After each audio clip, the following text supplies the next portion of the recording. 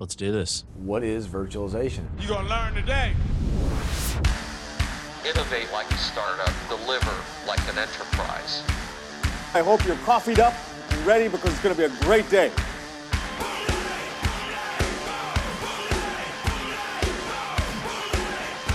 I know you're going to dig this. Oh, yeah. You're listening to the Virtually Speaking Podcast with Pedro Arrow and John Nicholson. Good afternoon and welcome to the Virtually Speaking Podcast, episode number 199. My name is Pete Fletcher, a.k.a. Pedro Arrow. Joining me once again is Mr. John Nicholson. John, we've done 199 episodes. Yeah, no, and I'm kind of curious. I know we're in a race to hit 200. We're closing on those million downloads, but and we're really in a hurry to try to get there before the end of the year. But also today's the day you wanted to record of all days because it's Veterans Day. Is that the question? I was going to say happy anniversary, but yeah, it is my anniversary as well. So yeah, lots of great things happening today. It's obviously my wedding anniversary. Love my wife. It's Veterans Day. Salute to all the veterans out there. But we also get to nerd out on some ESX storage systems. Man, there's a lot of changes that have happened over the various versions. A lot of questions come in, and I think this is a really cool topic, and I'm super excited to talk about it. I know you've written some stuff, John. You've done some videos on it, and our guest this week has also done extensive work on it and is definitely, in my opinion, a subject matter expert in that regard. Our friend, he's in a sister team of ours, Jatin. Jatin, welcome back to the podcast. Hey, thanks, Pete. Thanks for having me. And obviously, congratulations to you and John for hitting the 200th episode. It's really a huge deal. And obviously, congrats on your wedding anniversary as well. Yeah, I can't believe I've made it to both of those. I'm impressed on both ends.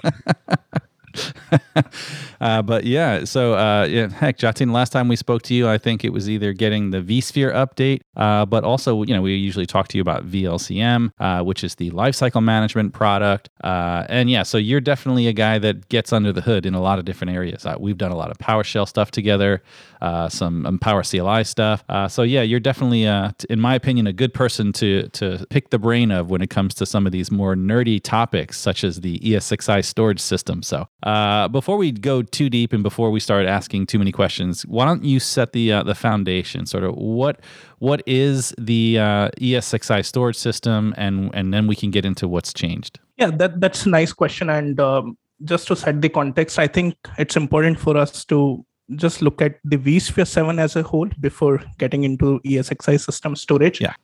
When we released vSphere 7, it was actually a change as a whole in terms of the overall system architecture. You have seen changes in terms of vMotion. You have seen changes in terms of DRS, some of the hardware accelerators like GPU, NVIDIA GPU bit fusion, and all of these integration that has came into vSphere 7. And one of the big thing in vSphere 7 was also the app modernization, where we wanted vSphere as a platform to really deliver the next generation applications, right? And if we talk about the next generation application, then certainly AI, ML, containers, Kubernetes are certainly a big thing. And that's why what you see is we have had a huge update in terms of some of our core products. Like if you consider DRS, now DRS is more of a workload centric. Why we have done that? Because now vSphere is not just a virtual machine platform to deliver the virtual machine, but you might have different types of workload, which might include some of the hardware accelerators and also the cloud native workloads, right?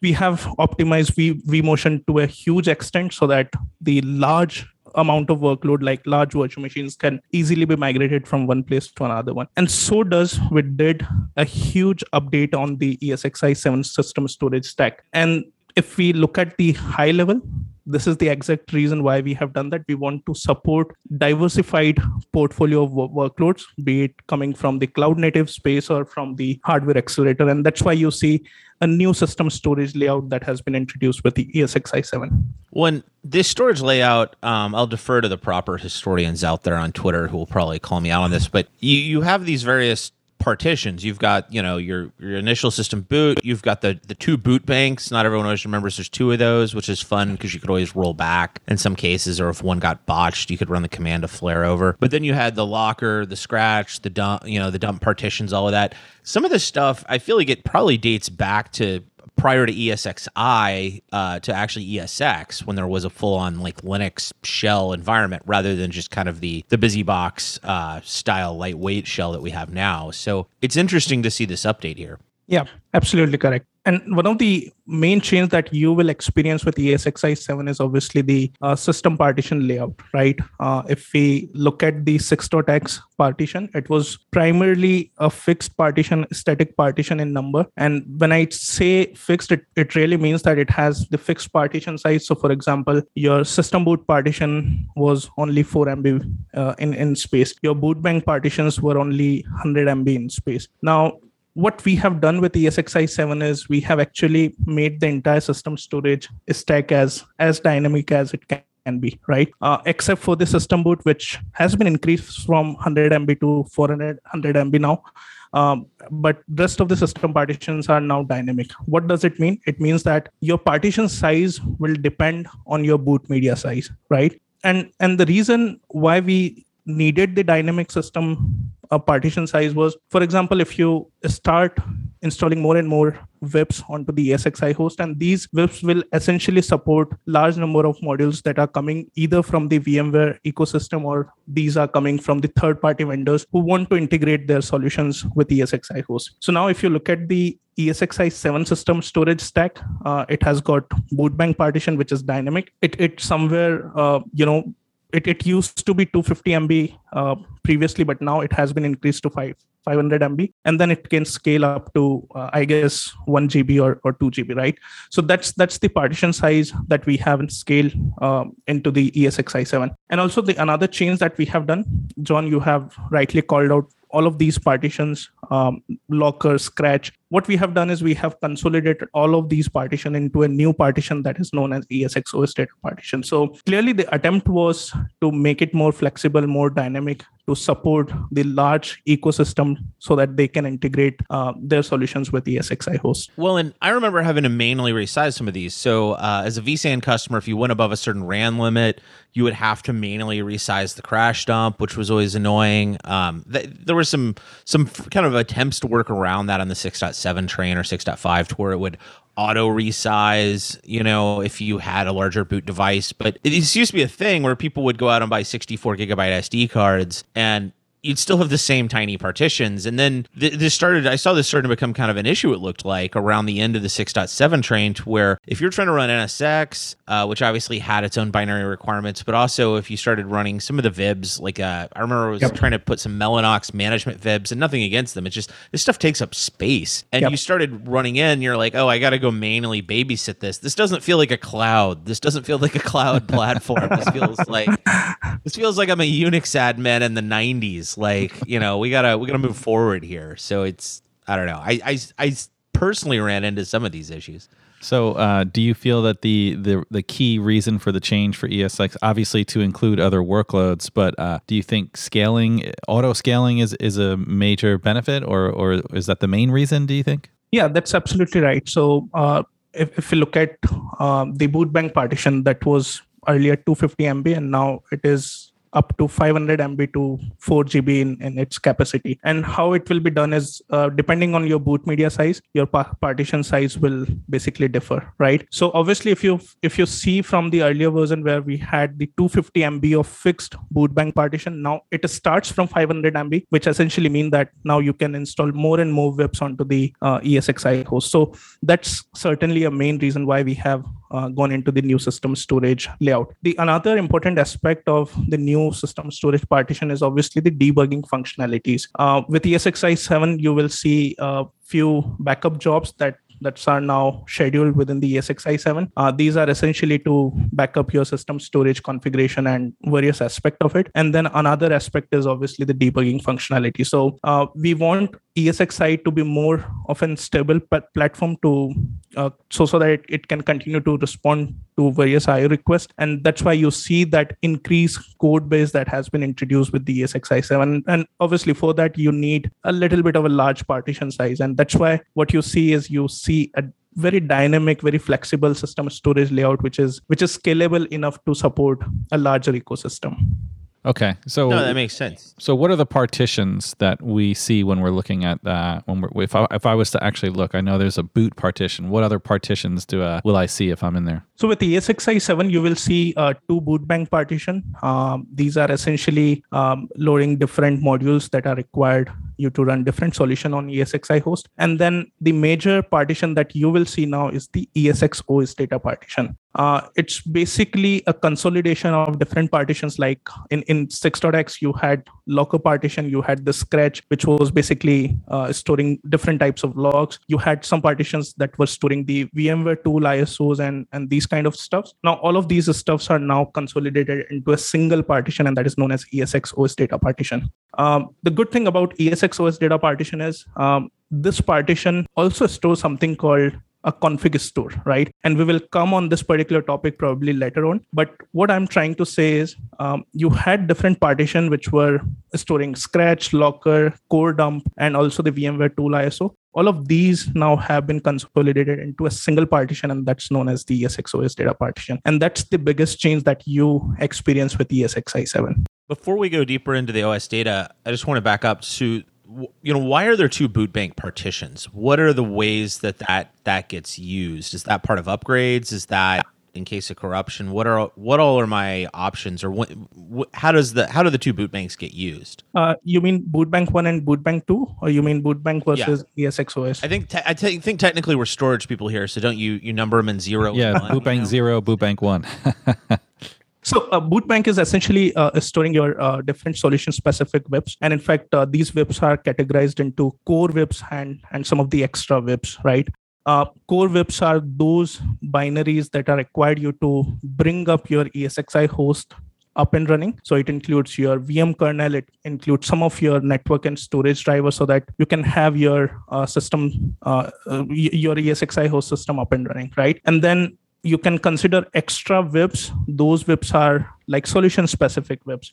These whips are essentially the vSAN one, the NSX ones, and some of the management whips that we have into the ESXi host. So certainly, all of these whips are now stored in the boot bank partition, and now you have two boot bank partition, which are basically dynamic in nature. So depending on your boot media size, they will scale up, and depending on your OEM plugins that you want to install, it can then accommodate those particular requirement in the near future. Okay, so when I do an upgrade, it'll upgrade one of them, and then it'll flip over to that being the active. It does like an A/B swap, or? Yeah, that's correct. So once you upgrade it, it acts as a resilient boot partition so that you can still have a system storage stack up and running. So yeah, it certainly acts as the resilient one. Oh, and then you can always roll back. So that way, if the upgrade works, it'll say no. Because I think I had that happen one time. I had a rollback where it's like, upgrade failed. I was like, oh, I still have a host. Like, I came from the Windows world where you just YOLO those kernel upgrades and like, they worked, they didn't, you got blue screen and you got to go find an ISO or something. Or I guess back then it was a physical CD. Ugh.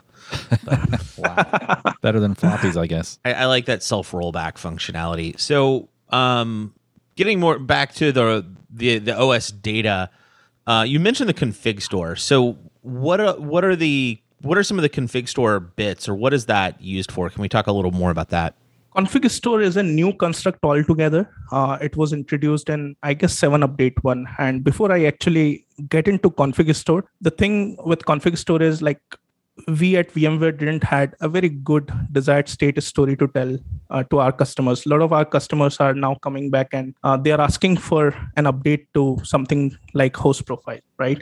We can always say that for a desired state configuration, we always had the host profile, but host profile had its own challenges, right? It's not desired state being the number one challenge. Right. It's not desired state, right? It looks like not declarative. It looks like a desired state, but it's basically a client-based solution that we have integrated with vSphere. So what's happening is you have an ESXi system stack, and then all the configurations are replicated in a XML document, and this XML document is now abstracted as the host profile, right? So it's not actually the server-side desired state APIs that are actually doing the behind the scene work which are required for the host profile to run, right? And another challenge was host profile was basically a plugin based architecture, and it's basically on our side challenge rather than on the customer side challenge. So for example, if any of the solution have done some revamp on their side, host profile plugin needed to be upgraded, right? And that's where we have seen a lot of discrepancy in terms of updating ESXi host with the help of host profile. So clearly the host profile was basically a client-side implementation of the same configuration that we had on the ESXi. Instead, we are basically duplicating the configuration in an XML file. Now, this is just a roadmap thing, and we always consider these things as the gray area, but I can still spill out some of the beans over here because config store is now available as the logical entity within the ESXi host 7 update 1. So the whole idea about config store is it's basically, you can consider it as a single source of truth for all the solution and also the ESXi host. And all of your configuration now will reside under the config store. And this will act as the single source of truth for all of your ESXi host configuration, including some of the VMware solution and third-party configuration that are related to the ESXi host. So whole idea is now you have the config store CLI that you can query, and then you can also query the types of configuration that are being stored in the config store at this point of time. But it's just a future thing where you will have a config store and config manager APIs, and these APIs are specifically the desired state APIs, right? Oh, they nice. have a JSON schema. They have certain operations that you can invoke with the help of any of the REST API client. And this will make sure that you have a desired state configuration on the ESXi host. Now, the good thing is it's going to be tightly integrated with vSphere Lifecycle Manager. So currently the Lifecycle Manager is basically the image management solution that we have with vSphere 7. So it's going to be integrated with VLCM, and the whole idea is now you have a cluster-centric solution that is capable of the image management as well as the config management, right? So you have a desired state configuration across the entire cluster, not just at the single ESXi. On a one-off host basis. And that makes a lot more sense because Yes. I can't think of, there was a lot of settings that I used to have to set individually in hosts. And I'd think, I'm setting NTP or I'm setting DNS. Like, in what world would I have 2 hosts in a cluster that need different DNS or NTP servers? Like, time is kind of a constant. Yeah. Generally, if I could, I might have 2 different DNS structures, but not in the same cluster. Like, what? This makes a lot of sense to consolidate that into a common framework, as well as move into the modern, declarative world here. Yeah, much Exactly. cleaner, and certainly at a cluster level, very intelligent. Love the fact that it's integrated inside of VLCM. So now we've got everything at a cluster level to be on the same version. Yeah. That definitely contributes to consistency and stability. Yeah, just be clear, the founding component that are required for us to build a desired state platform, and obviously the config store is one of them, that is available with 7 update 1, but we don't really have the complete desired state solution yet, right? So that is still a future plan. But what I'm essentially trying to say is The building blocks are there. yeah, the building blocks are now coming together to make this particular platform as the desired state one and make our customers' life easy whenever it comes to the configuration management. Nice. I like that because host profiles it scratched the itch for some people, but it wasn't enough, and there's been a lot of gaps, and so it's good to see a direction there in terms of modern host management.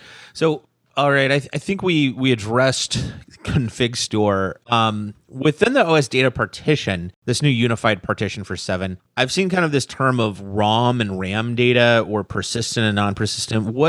What's going on with RAM data?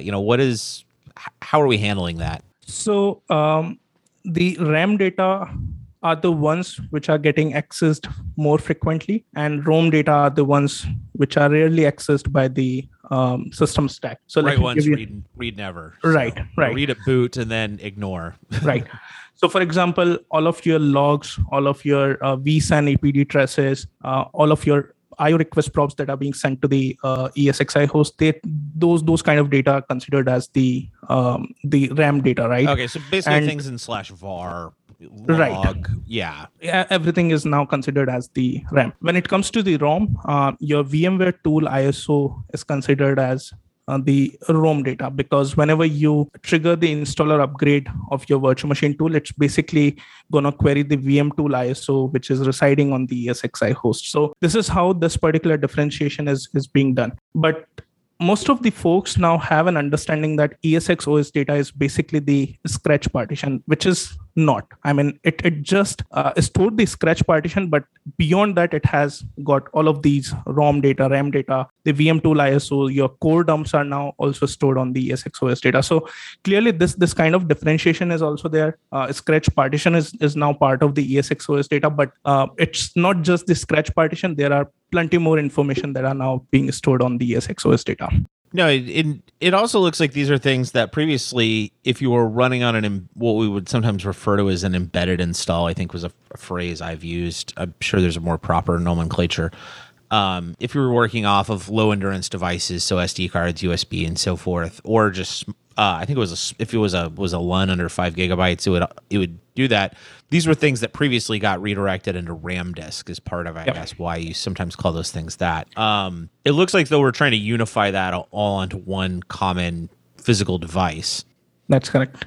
So let me expand this little bit further, right? Assuming that you don't have any persistent storage available, that's just a hypothetical situation I'm considering. So what happens? When you install ESXi host, there is a 250 MB partition which gets created, and that's called as basically the temporary partition. And all of your logs, all of your scratch data gets stored on this particular temp space, right? There are two things. One thing is this particular space is not a persistent one, which means that in the next subsequent reboot, you will lose the logs that were stored under the temp location. The another thing is, if your 250 MB temp space has been filled out, you may experience some of the performance issue because now it's basically consuming some of the storage which is backed by your ESXi host and trying to store your logs on that particular storage. So this 250 MB storage which is now consuming your RAM disk, if it gets filled, then it might impact your performance as well.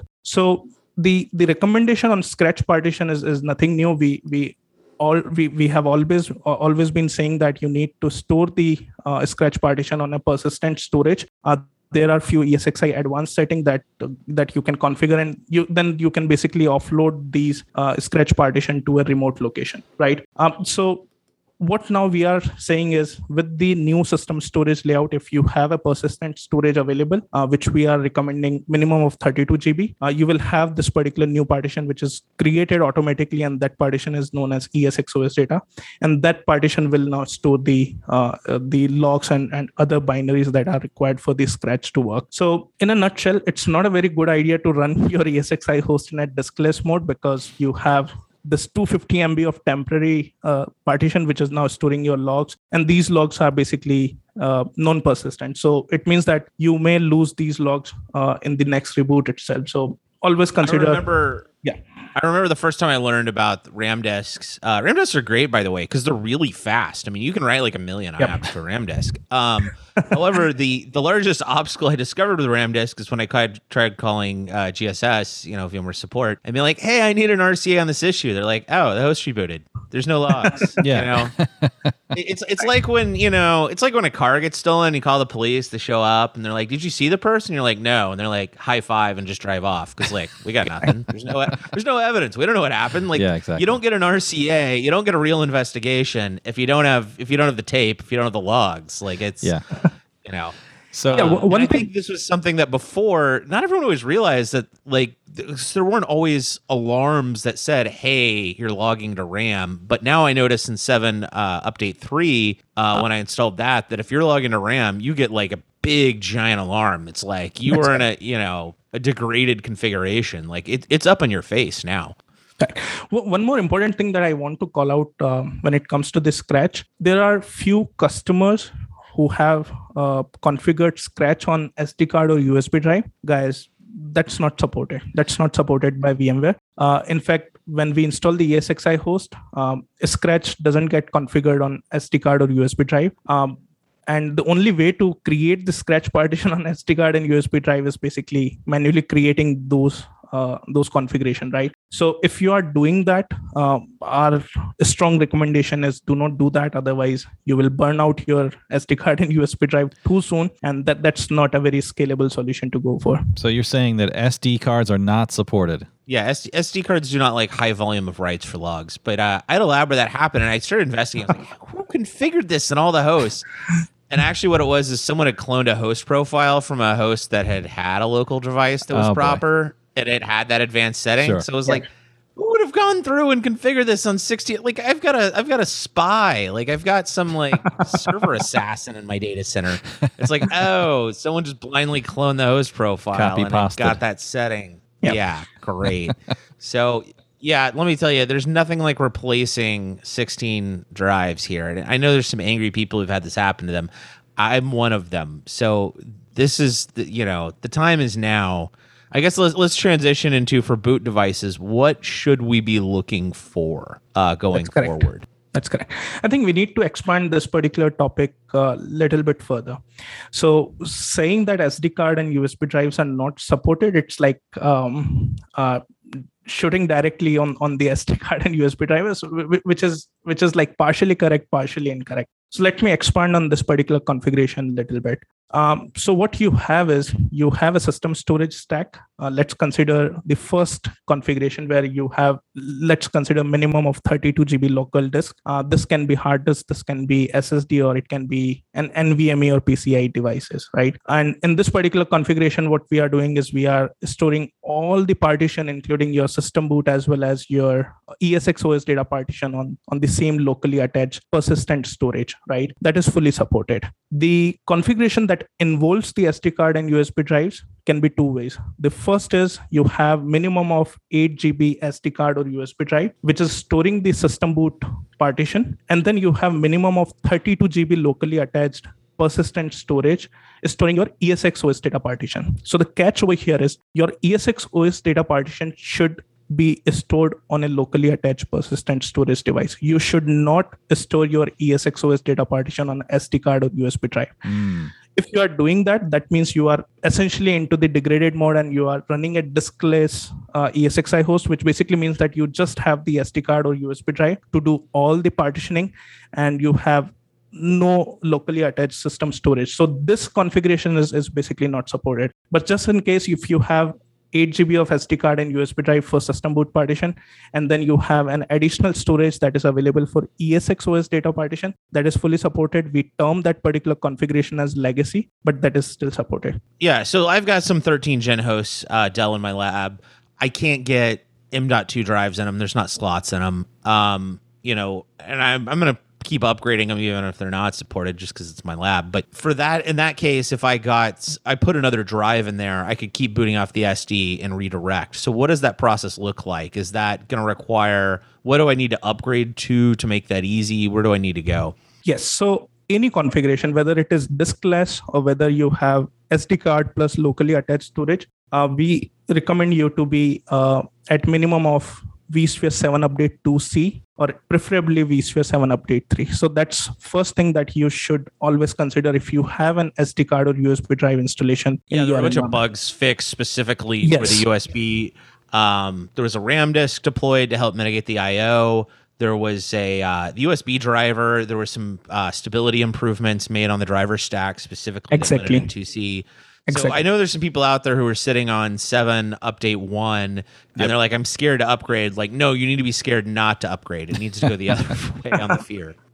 Right. So your vSphere version should be 7 update 2C and above, because we have essentially done some bug fixes, which essentially reducing the IO requests that are being sent to the SD cards, right? The second thing that you need to keep in mind is that if you have a diskless mode, which means that you only have SD card and USB drive in your environment, add a locally attached persistent storage device. If it is STD or SSD, it should be minimum of 32 GB. If it is any of the PCIe or NVMe disk, then it has to be 128 GB in size, right? And what happens is when you add this particular disk, then when you run the upgrade workflow, essentially means that you mount the ISO or you do it from the VLCM. What it does is it has an option which is known as the auto partition. It's a boot partition option which is available within the ESXi host. So you got to set that boot flag when you run the upgrader, or does it auto run when I upgrade to update 3? Yeah, it is automatically configured to set as true. And this particular option is basically auto partition equals to true. What it does is it basically identifies the first boot device that is available for ESXi host, and then it identifies that particular disk to store the ESXOS data partition. So what I'm essentially saying is, consider if you have an ESXi host that is running in a diskless mode, you just have to add an additional disk, run your upgrade workflow either through ISO or through your vSphere lifecycle manager. And this particular option, auto partition equals to true, will ensure that your next boot device, which is available for the ESXi host, is considered as the ESXOS data partition, and it automatically partition that particular device for the ESXi host. There is a KB article, and probably we can link that particular KB article in the description. I can't remember the KB article number, but it actually and that goes disk will have to not have a partition. It'll have to just be a raw device. It won't. Yeah. It's not going to partition over one of my random vSAN disks. Exactly. So it's a frequently asked question from most of our customers that, okay, we have local disk attached and these are contributing to vSAN. What will happen to these disks? It will simply skip these particular devices. So that's be assured. The another option is very interesting. So for example, you might have an hard disk, which you want to consider as the ESXOS data partition, and you might have added an additional SSD device for your vSAN. You can simply skip the SSD device, right?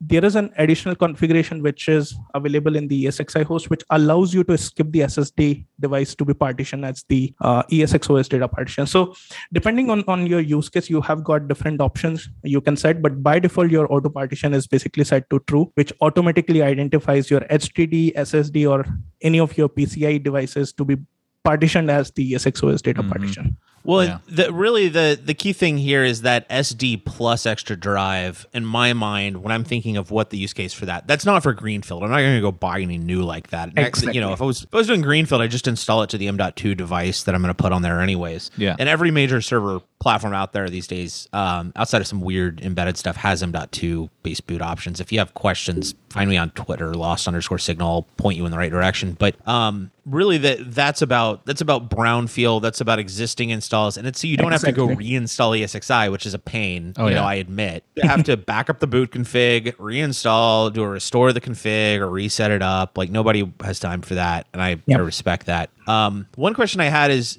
I see in the KB here it says that this is going to be a release after 7.x. Now, I know for our listeners, we're not allowed, legally, we're not allowed to count beyond 7 when discussing vSphere releases.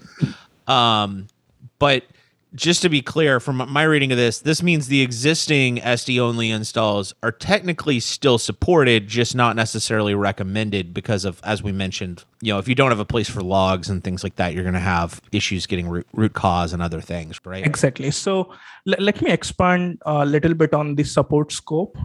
So when we say the standalone SD card or USB drive installation is deprecated, what we are saying is that your ESXi host will continue to run, but it will run in a degraded mode. And with 7 Update 3, you will start receiving the warnings and error messages that will tell you that you are running in a diskless mode. So better you add an additional locally attached storage and then move your ESXOS data partition to that particular configuration. So in a simple term, make sure that you are running 7 Update 2C or above if you have SD card installation involved, and ensure that you have a persistent storage which is locally attached. If that's not the case, then your ESXi host will continue to run, but it will run in a degraded mode. And so numbers higher than 7 that can't be mentioned might possibly result in not supported. As opposed to degraded. If you read the KB, it actually that brownfield SD plus device is still supported. It's just at that point the SD only would not be. Right. Yes. How the KB is. So you'll still have a path to whatever number comes after 7. I hope we switch to years for releases. I like that system better. I maybe jealously look over something like Meta. I don't know. We can come up with something creative. Thunder. Actually, the next release name, you've heard it here. It's Thunderbolt Mongoose. vSphere Thunderbolt Mongoose. I'm not going to use the stupid vSphere.next name. No, we're just going straight to that.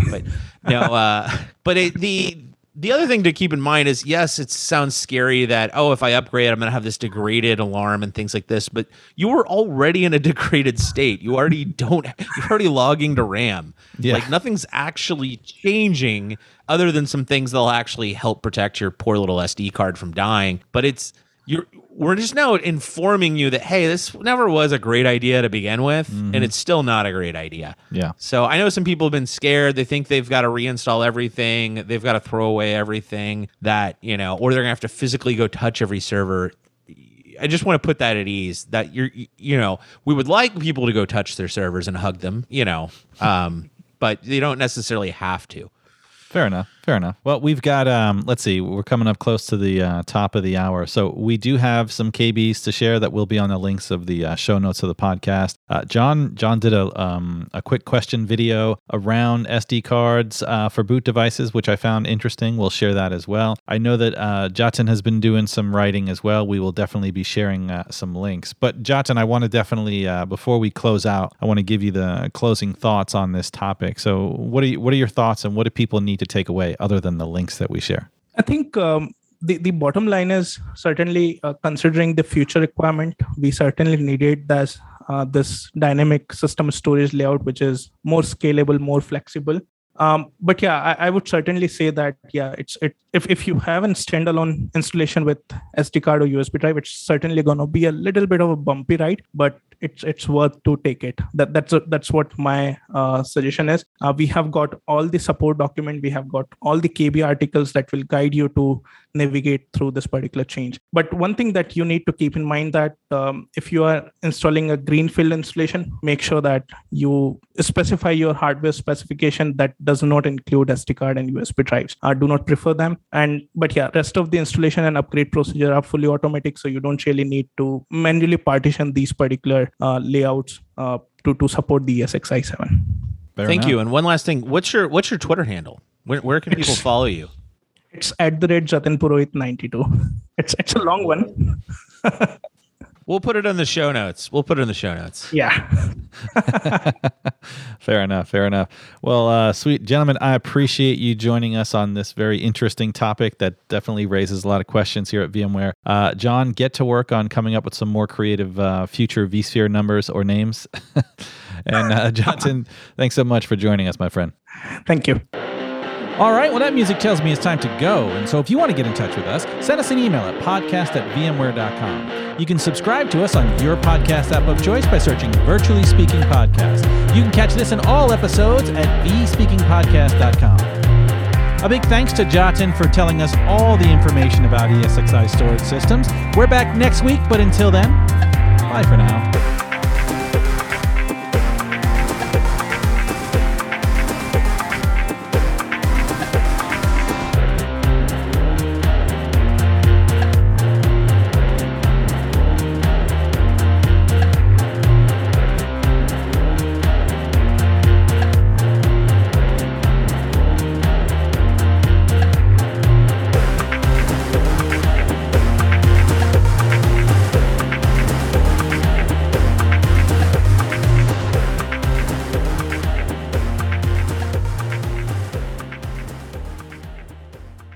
Enough of this jibber jabber.